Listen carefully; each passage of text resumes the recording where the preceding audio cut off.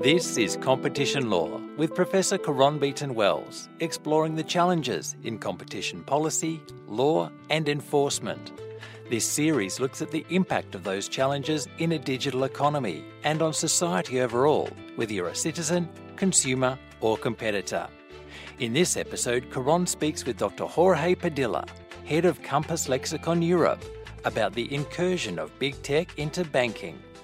So the first thing I would say is that the entry of big tech platforms has to be welcomed. So we shouldn't overreact and prevent them from entering these markets because we are dissatisfied with the state of competition and something has to change. And an increase in rivalry and increase in competition has to be good. The second thing is, how do we make sure that the benefits are not only benefits in the short term, but there are longer-term benefits and that we don't put at risk the financial stability of the systems. Here's Caron Beaton-Wells. We seem to have fallen out of love with our banks, no more so than in Australia, after the highly damaging revelations of a Banking Royal Commission. And yet, even with the greater choice and service offered by fintech, and now the possibility of porting our data, the powerful kingpins of the financial intermediation system look, far from phased. Could competition be coming in another form, though? Are big tech about to get into banking in a big way? This is a prospect that has captured the imagination of my guest on today's episode, Dr. Jorge Padilla. A highly respected and sought-after economist in the antitrust field, Jorge explains why, in the short term, big tech banking might be good news for consumers, but also why we might temper our enthusiasm about a gaffer-led shake-up of this all-important sector. We started our conversation with Jorge's rather sobering reflection on the state of the global banking industry 10 years on from the GFC. The banking industry 10 years after the crisis still exhibits many of the problems that it showed during the years before the crisis.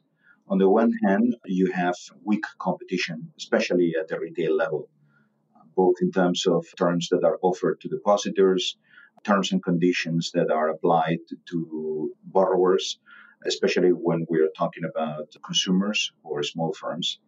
You can see that there is little competition and that the terms that are offered are not that competitive, and many people complain about the level of cost of financial intermediation.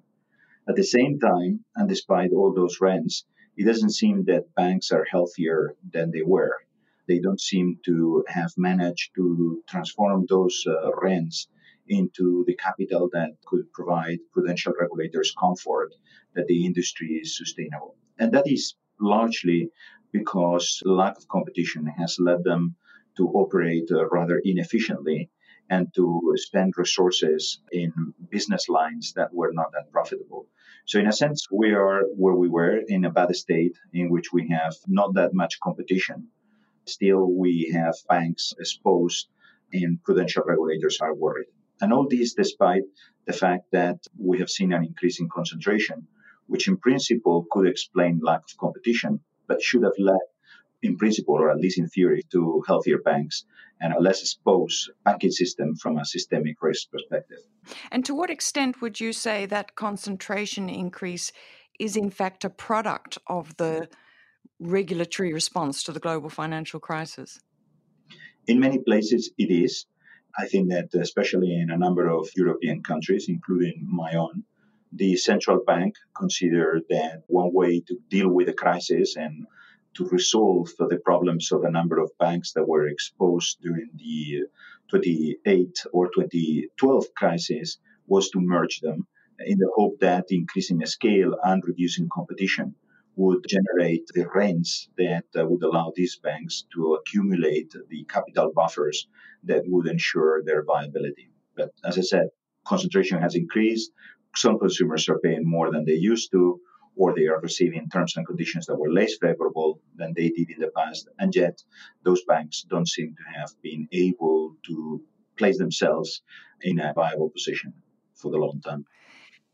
What surprises me is why the substantial developments in technology and data innovation, particularly, haven't seen more by way of disruption of the banks. What are your thoughts on that? Well, I think that it depends on which line of business we focus on. So banks have been challenged in some lines of business because they now have to compete with other forms of raising funds, of managing capital. But where they have retained a significant advantage thus far is in their retail operations, dealings with consumers, with households, with small and medium enterprises. And the reason why they have been able to retain that advantage, despite the not only financial innovations, also technological innovations that you were referring to, is because they have an informational advantage vis-a-vis their potential or actual competitors. They know those consumers, they know their clients, they know their borrowers, they know the SMEs that they have to lend to, they know their credit history, they know what are the financial positions, they know how much they save, how much they are able to generate over time. And that informational advantage provides them with a competitive advantage that cannot be easily matched by anyone else. That allows them to deal with adverse selection problems and moral hazard problems that others without that information would face. And yet, we have seen some spectacular successes in the retail banking segment by fintech startups. If we think about Square offering card services to micro merchants, and of course, PayPal, which is now the granddaddy, I guess, of fintech startups. Aside from the informational advantage, are there other reasons why you would say fintech hasn't caused the major shakeup of the system that perhaps is sorely needed? Well, fintechs clearly enjoy some advantages in terms of lack of regulation compared to the traditional banks. And they also have taken advantage of technological innovations to provide products that traditional banks were not offering. Now, the issue is that those advantages are relatively easy to replicate, and some traditional banks are moving into that space. They're improving their digital offerings in a way that they have been able to offset the initial advantages that those fintechs obtain. And the other problem traditional fintechs face is one of scale. They can reach out to certain types of consumers that are relatively sophisticated from a technological perspective. They are also keen to move to new things and explore new opportunities. But the bulk of the customers of traditional banks in the retail operations are traditional consumers, perhaps not that sophisticated technologically, and focus mainly on the safety of their money, and therefore clients that pay particular attention to the relationship that they have with their banks. Fintechs find it difficult to scale up, and then also they find it difficult to retain what they have achieved when traditional banks move into their spaces and adopt the same technological innovations and launch the very same sort of products that they have been launching in the past. There have been some serious attempts in recent years to spur more competition amongst the traditional banks, and perhaps the most notable development has been open banking, which I think is mandated in now more than 22 countries. Would you say that open banking does hold significant potential for driving competition in these areas where it's so badly needed? I think so. If, as I mentioned before, the main source of competitive advantage of traditional banks is their informational advantage, then you can see that that information advantage represents barriers to entry into the market. And therefore, any initiative that seeks to level the playing field informationally is going to be an initiative that fosters entry and leads to more competition. And that's why initiatives such as open banking, or in the context of the European Union, the Payment System Directive, and what that implies in terms of information sharing, should lead to more competition in the retail markets. To what extent that would materialize, well, it depends on the sort of information that is exchanged, on the extent to which banks comply with their obligations to share information. That remains to be seen. Now, in your recent paper on big tech banking, you foreshadow a conceivably much more significant shakeup of the banking sector than we've seen to date. And it takes the form of entry into the retail segment by the large tech firms. Now, we've already seen quite a bit of this happening in China. Tell us what's been going on there. So in China, what we have seen is that companies like Alibaba or Tencent, and perhaps most importantly Alibaba, have managed to penetrate the retail banking segments big time. I think that the amount of money and financial, which is the financial arm of Alibaba, may be larger than the sum of the funds managed by the top four banks in China. So they have managed to attract lots of attention. They have managed to attract lots of business that you would expect would be handled by traditional banks, to the point that they have acquired almost a systemic role in the banking system in China. And outside China, have there been moves of any note by any of the major platforms into this space? We are seeing those moves today. You may have heard about the launch of Apple's credit card in collaboration with Goldman Sachs. That's not a unique move. We know that a number of the big tech platforms like Google, Facebook, and others are obtaining banking licenses in Europe, as well as Amazon. And so they are slowly penetrating the retail operations of banks within Europe and in the US. The move is much slower than that observed in China for reasons that we can discuss. Is it in part those reasons relating to more limited regulation in China? That is one of the reasons. The regulatory framework has been more friendly for the platforms in China. There is another important reason, which is that the extent to which the Chinese economy was depending on traditional banks was much more limited than what we observe in Europe or in the US. Their banks were younger, they enjoyed less advantages in terms of developed customer bases, they were far less sophisticated than those banks that operate in Europe and the US. I also believe that there are socio-demographic reasons in terms of customers of banks in Europe and the US have been doing business with their banks for long periods of time. They have developed relationships within those banks, and they have developed a relationship of trust. The banking brands carry value in Europe and the US, whereas the banks in China were relatively novel. They didn't have those long-term relationships, and they didn't carry the same value. And I think that all those reasons explain the differential between China and the rest of the world in terms of the penetration of big tech companies into banking. But notwithstanding the strength of attachment that banking consumers might have to their traditional providers in other parts of the world, you still do say that big tech or the mega platforms are likely to have some very significant advantages over the traditional incumbents in retail banking. In a nutshell, what are those advantages? The key is information. And in particular, in banking, we distinguish between two types of information: hard information and soft information. Hard information concerns credit history, default history, and so on.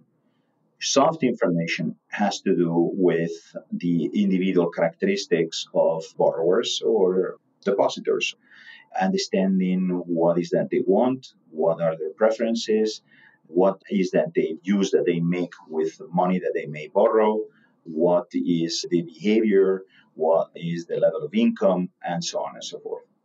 And traditional banks had enjoyed a significant advantage relative to soft information.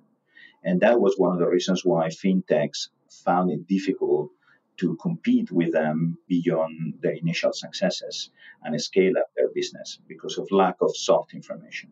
Now, if there is something that big tech platforms have, that is soft information.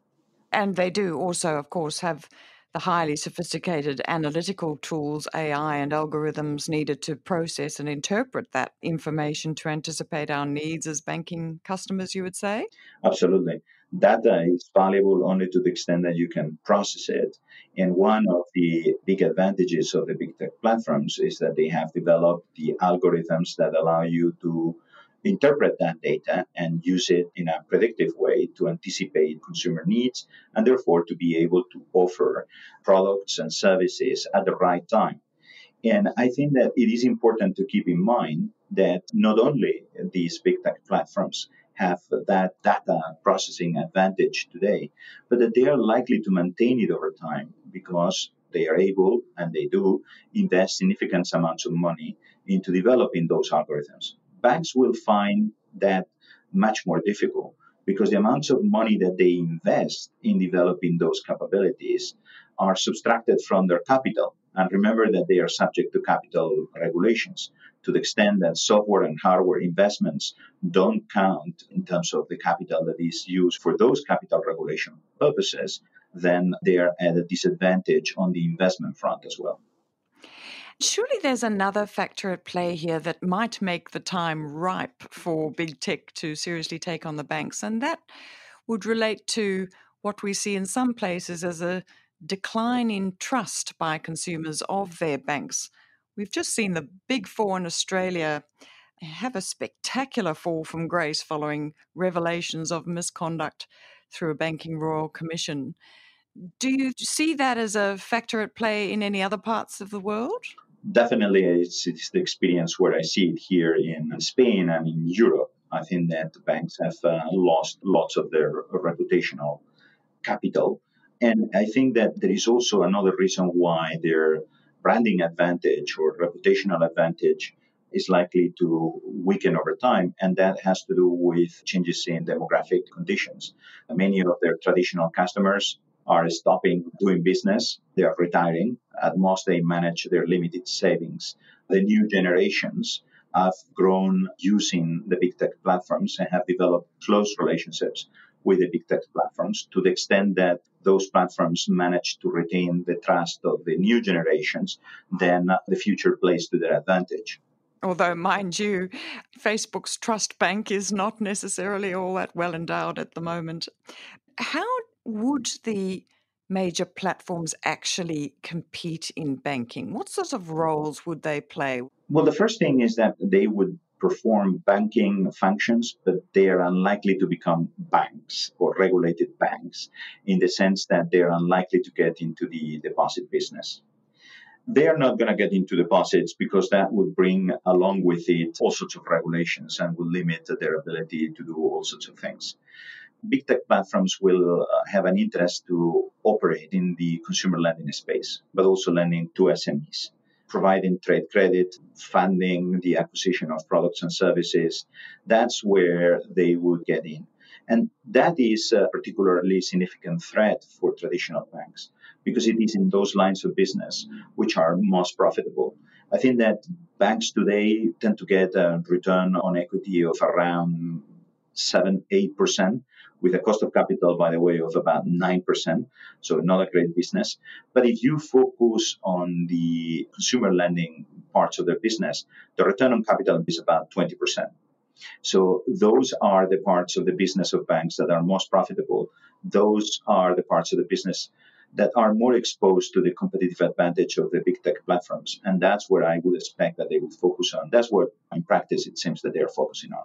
So can you see them actually offering services by bundling their existing offerings, be they e-commerce or online advertising, with traditional banking products? They may do that. They may do other things. I think that one of the possible scenarios, especially nowadays with digital assistants, is that when a consumer wakes up in the morning and thinks that it needs to buy something that is relatively expensive and is going to need some financing. For example, you want to buy a beautiful ring for your wife because it's your anniversary. You approach your digital assistant, ask the digital assistant to look for a shop where you can buy the sort of ring that you want given the budget that you are looking for. And that digital assistant not only suggests which shop you should be buying from, but also helps you organize an auction with a number of banks, let's say 7, 8 banks. That platform communicates to those banks all the information that it has about you, including potentially financial information that has obtained through open banking APIs, etc. etc. And those banks are going to have to bid aggressively in order to give you the loan. In that context, what the platform is doing is simply acting as a matchmaker. In other business models, like we have seen with Apple Credit Card, they would take a much more active role and they will be direct providers of banking services. So, relative to the status quo that banks enjoy now, in the scenario that you've just set out, banks will be competing with each other, in effect, an auction to get the business of the loan originated through Alexa or Siri or whoever it is? I think that that's a very likely future. That what happens as a result of the entry of big tech platforms into this business is that traditional banks become commoditized. They don't originate and distribute credit loans. They simply fund those loans. To the extent that they become mere funders, then they're no longer differentiated. They don't have any advantage vis-a-vis customers, and they will have to compete very aggressively for that business, which is at the moment the business of origination and distribution, which is at the moment the most profitable line of business for them. And so the platforms would become the gatekeeper in banking, just like they're a gatekeeper increasingly in so many other sectors. Of course, there's a lot of talk about that role of the platforms in media and news. Surely this is all good news for banking consumers, though. In the short and medium term, definitely. It's more choice, it's more opportunity, and banks will have to compete more aggressively. So I think that in the short term, all that is beneficial. The concerns, to the extent that one could have concerns about this, is about the long term, is about also financial stability. We have seen that when origination and distribution in the past have been decoupled from funding, we have had serious problems of financial stability in this. But long term, let's just talk about the competition implications. I assume your concerns about potentially down the track there being at least dominance, if not monopolization, by some of the platforms are connected with the points you've made about their vast accumulation of data, as well as their economies of scope in that data. Is that right? That's correct. And I think that it is very good that you focus on economies of scope, because the data advantage does not have much to do with the fact that they have sheer amounts of data collected over time. That data advantage has to do with the fact that they may have information that is relevant at a particular point in time about a consumer and that consumer's needs.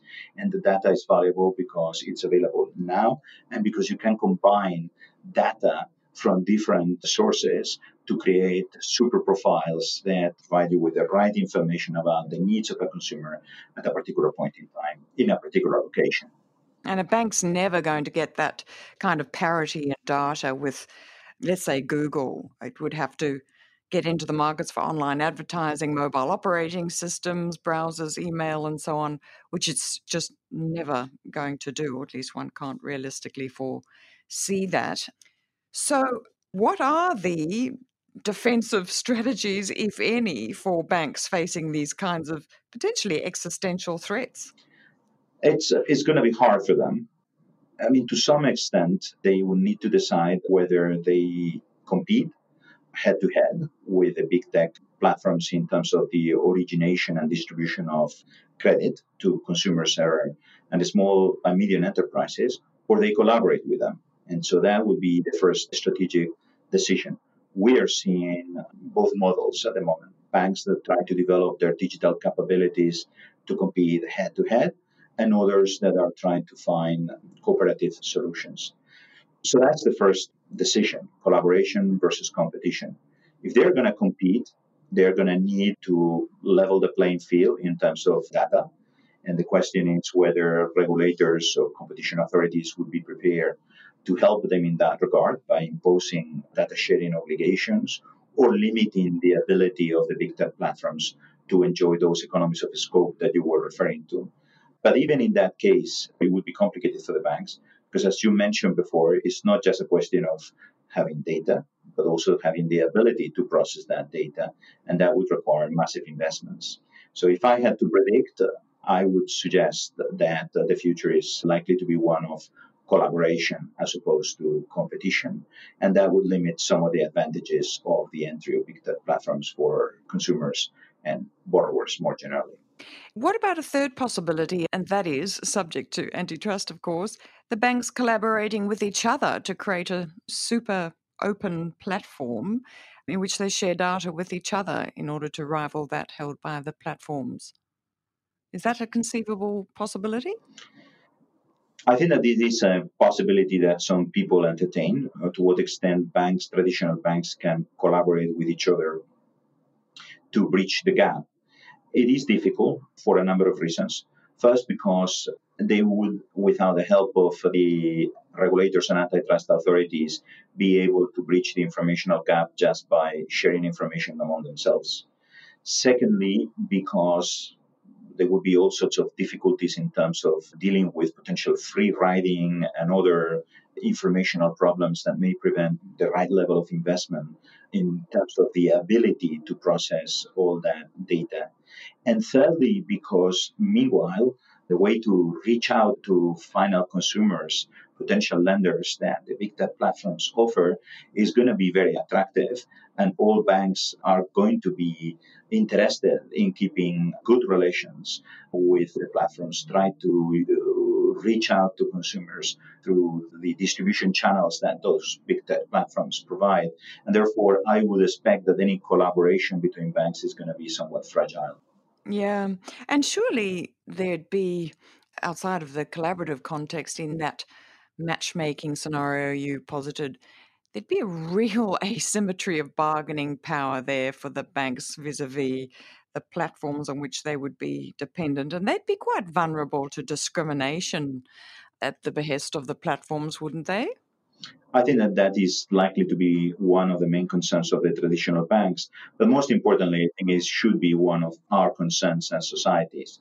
Find that due to technological advantage and data advantages, big tech platforms manage to play an intermediation role that actually enhances competition. But we want that competition to be fair. We want that competition to be level.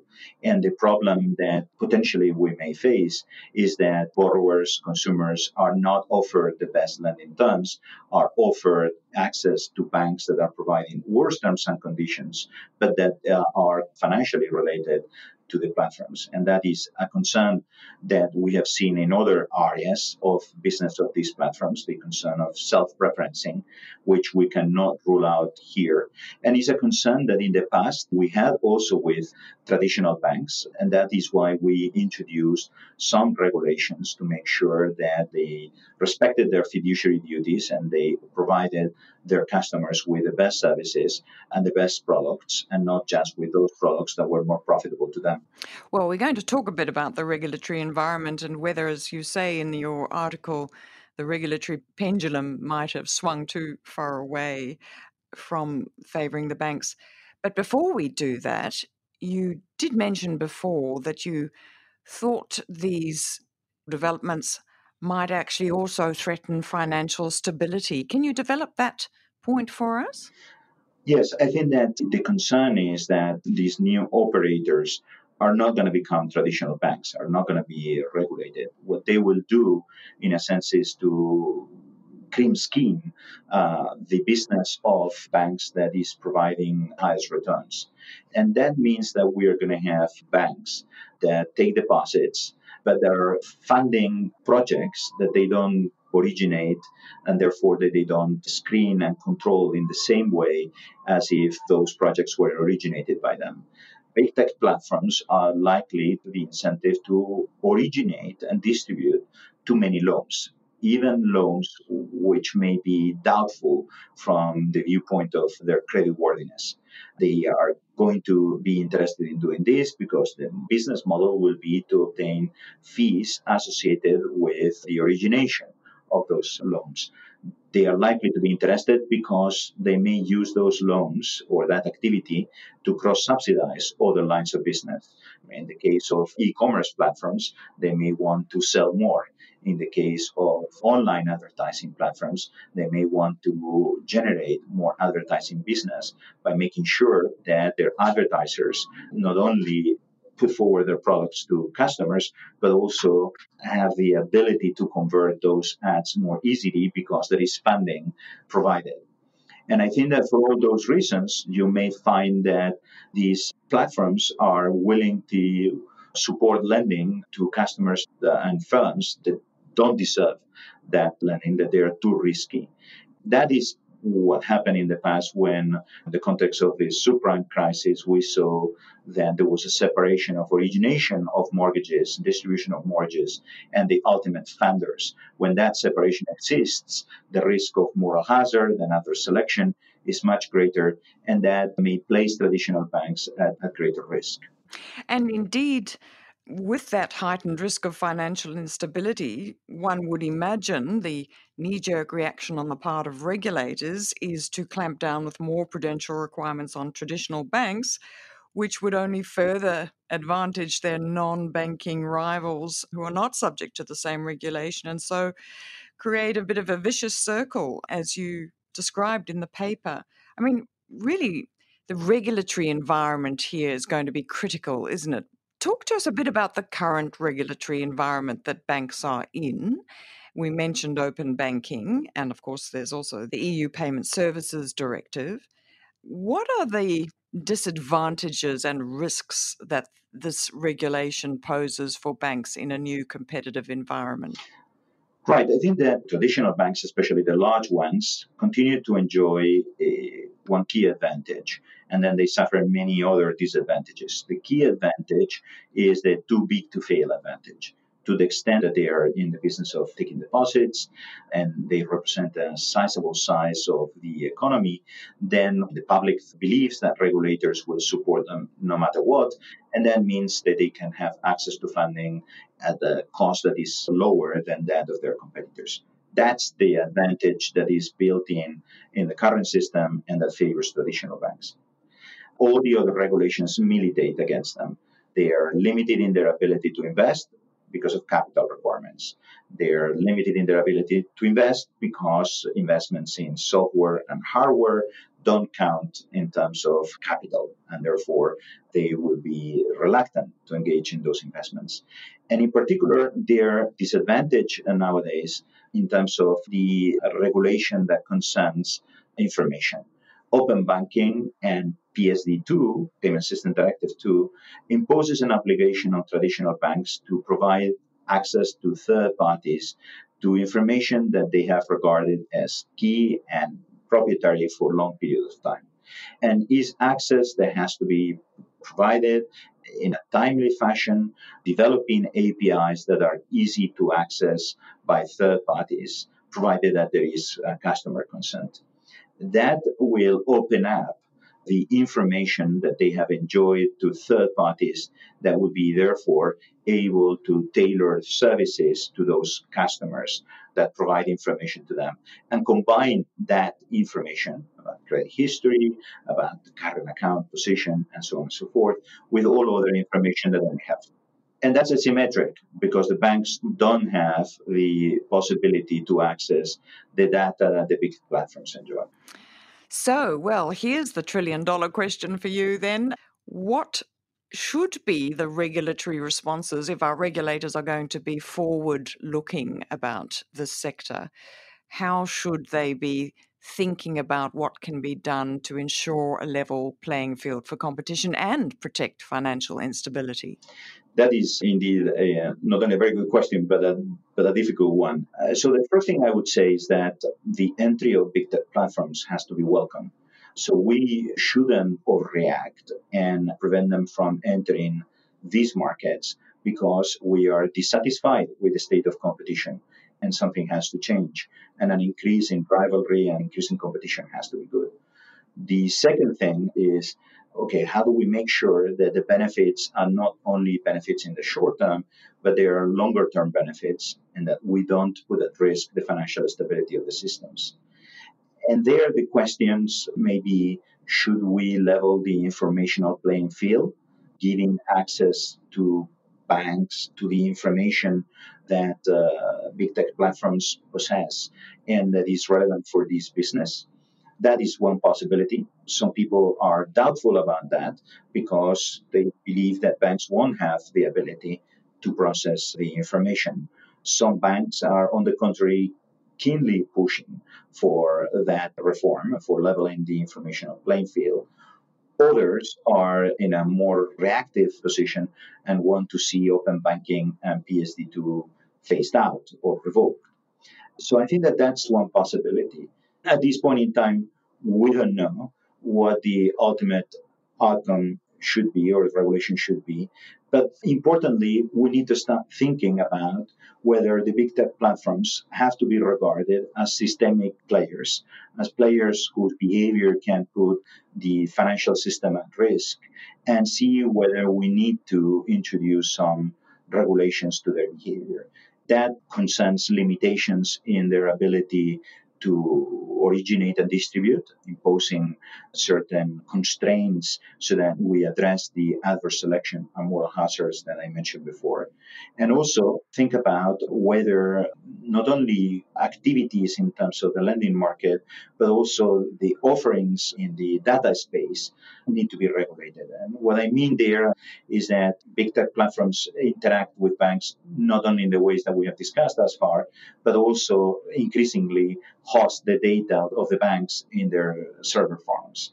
And I think that that is another matter of concern for banking regulators these days, that all that key data is being concentrated in the hands of a small number of platforms that are becoming or are entering the market as competitors of their customers.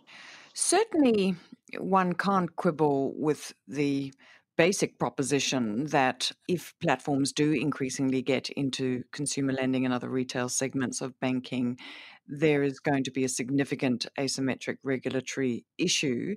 And indeed, as I mentioned before, we've seen similar debates going on in the news and media sector. But just in terms of this mandated data sharing proposal of yours, surely you would say that that would have to be conditional on customer consent. And if indeed that is the case, don't we have a problem with the fact that the consent model is really a fairly insipid one in terms of engaging and empowering customers? Really, customer use of that mechanism is fairly limited, isn't it? I agree with you that individuals acting as individuals don't seem to be taking advantage of the ability to port data that is being provided by some privacy regulations in the world in the way that we would expect. And I think that a number of people are considering whether we should create institutions that help consumers to take advantage of the possibilities that existing and forthcoming privacy regulations can provide them. Yes. What about some good old antitrust intervention? Before we pull the regulatory trigger, surely there must be a place for some robust and hopefully effective intervention by antitrust enforcers to deal with competition risks. As you can see from my paper, I'm somewhat skeptical about the role of antitrust here. I think that for a number of reasons. Most importantly, because I believe that the developments that we've been discussing are going to happen quickly and are going to materialize in very few years. And antitrust intervention takes time. And it takes time for good reasons, because when we look at some behavior, it can have pro-competitive and anti-competitive effects. And we don't want to chill investment, we don't want to chill innovation. And when intervention finally takes place and when it leads to a decision, it's typically way too late. It's difficult to restore the market to the conditions of competition that would have existed in the counterfactual. And that's why I believe in regulation here as opposed to in antitrust ex post intervention.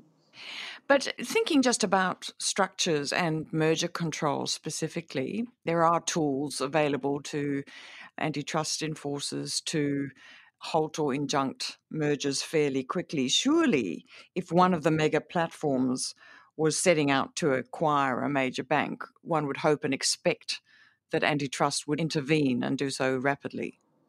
I agree. And I think that to the extent that merger control is a form of ex ante intervention, I think that that would operate well. I hope that when those things happen, maybe not through acquisitions, because I don't think that big tech platforms want to become banks, but through some form of collaboration agreements, joint ventures, etc.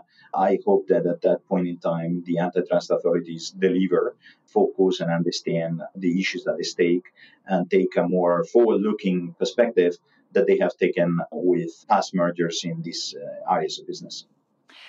Gee, there's lots of food for thought there, and as you say, no easy answers. I might end by asking a question that I know some of my listeners are no doubt keen to have answered, and that is, what about if we just do nothing and let market forces take their course? Let the invisible hand weave its magic. What about that? Why not? I don't think that that is the right approach. And let me tell you, I think that one of the reasons why banking markets, despite being liberalized and operate with lots of freedom over the years, have not delivered good outcomes to consumers is because banks enjoyed significant informational advantages that prevented competition from happening. And we intervene in a regulatory way to limit those informational advantages. That's open banking. That's PSD2. We intervene because we realize that the invisible hand doesn't work well when there are informational asymmetries. Now we see entry by a new group of players that have or enjoy other informational advantages. It would be naive to think that this time unregulated, free competition is going to deliver what it couldn't deliver in the past. I think that we need to address those new informational advantages, and we need to do so if we want to maintain healthy competition. And as you say, we need to intervene not only to ensure that competition will flourish as a result of these developments, but also, as is always salient in this sector, to look after financial safety so that we don't end up seeing the next global financial crisis being one spawned by the big tech platforms rather than the traditional banks. I fully agree. I think that competition is valuable, increases consumer welfare, and we need to do whatever is necessary to encourage competition.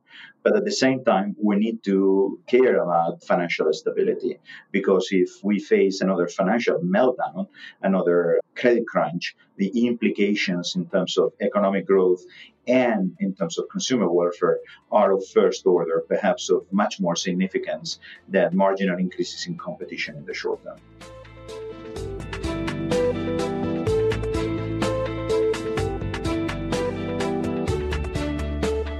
Don't know about you, but I'm not rushing out to get my Amazon credit card anytime soon. It does seem that the big tech banking foray presents the same dilemma posed by many of the developments in digital markets. That is, how to embrace the benefits of competition and innovation in the short term, while being vigilant as to the risks of concentration in the longer term. Next on Competition Law, we're joined by Philip Marsden, marathoner, rower, and also Professor of Law and Economics at the College of Europe, Senior Director at the UK Competition and Markets Authority, Deputy Chair of the Bank of England Enforcement Committee, Senior Advisor at Charles Rivers Associates, and much more.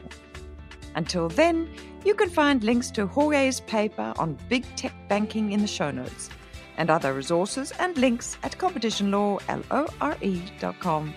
Competition Law was produced by writtenandrecorded.com, and I'm Caron Beaton Wells.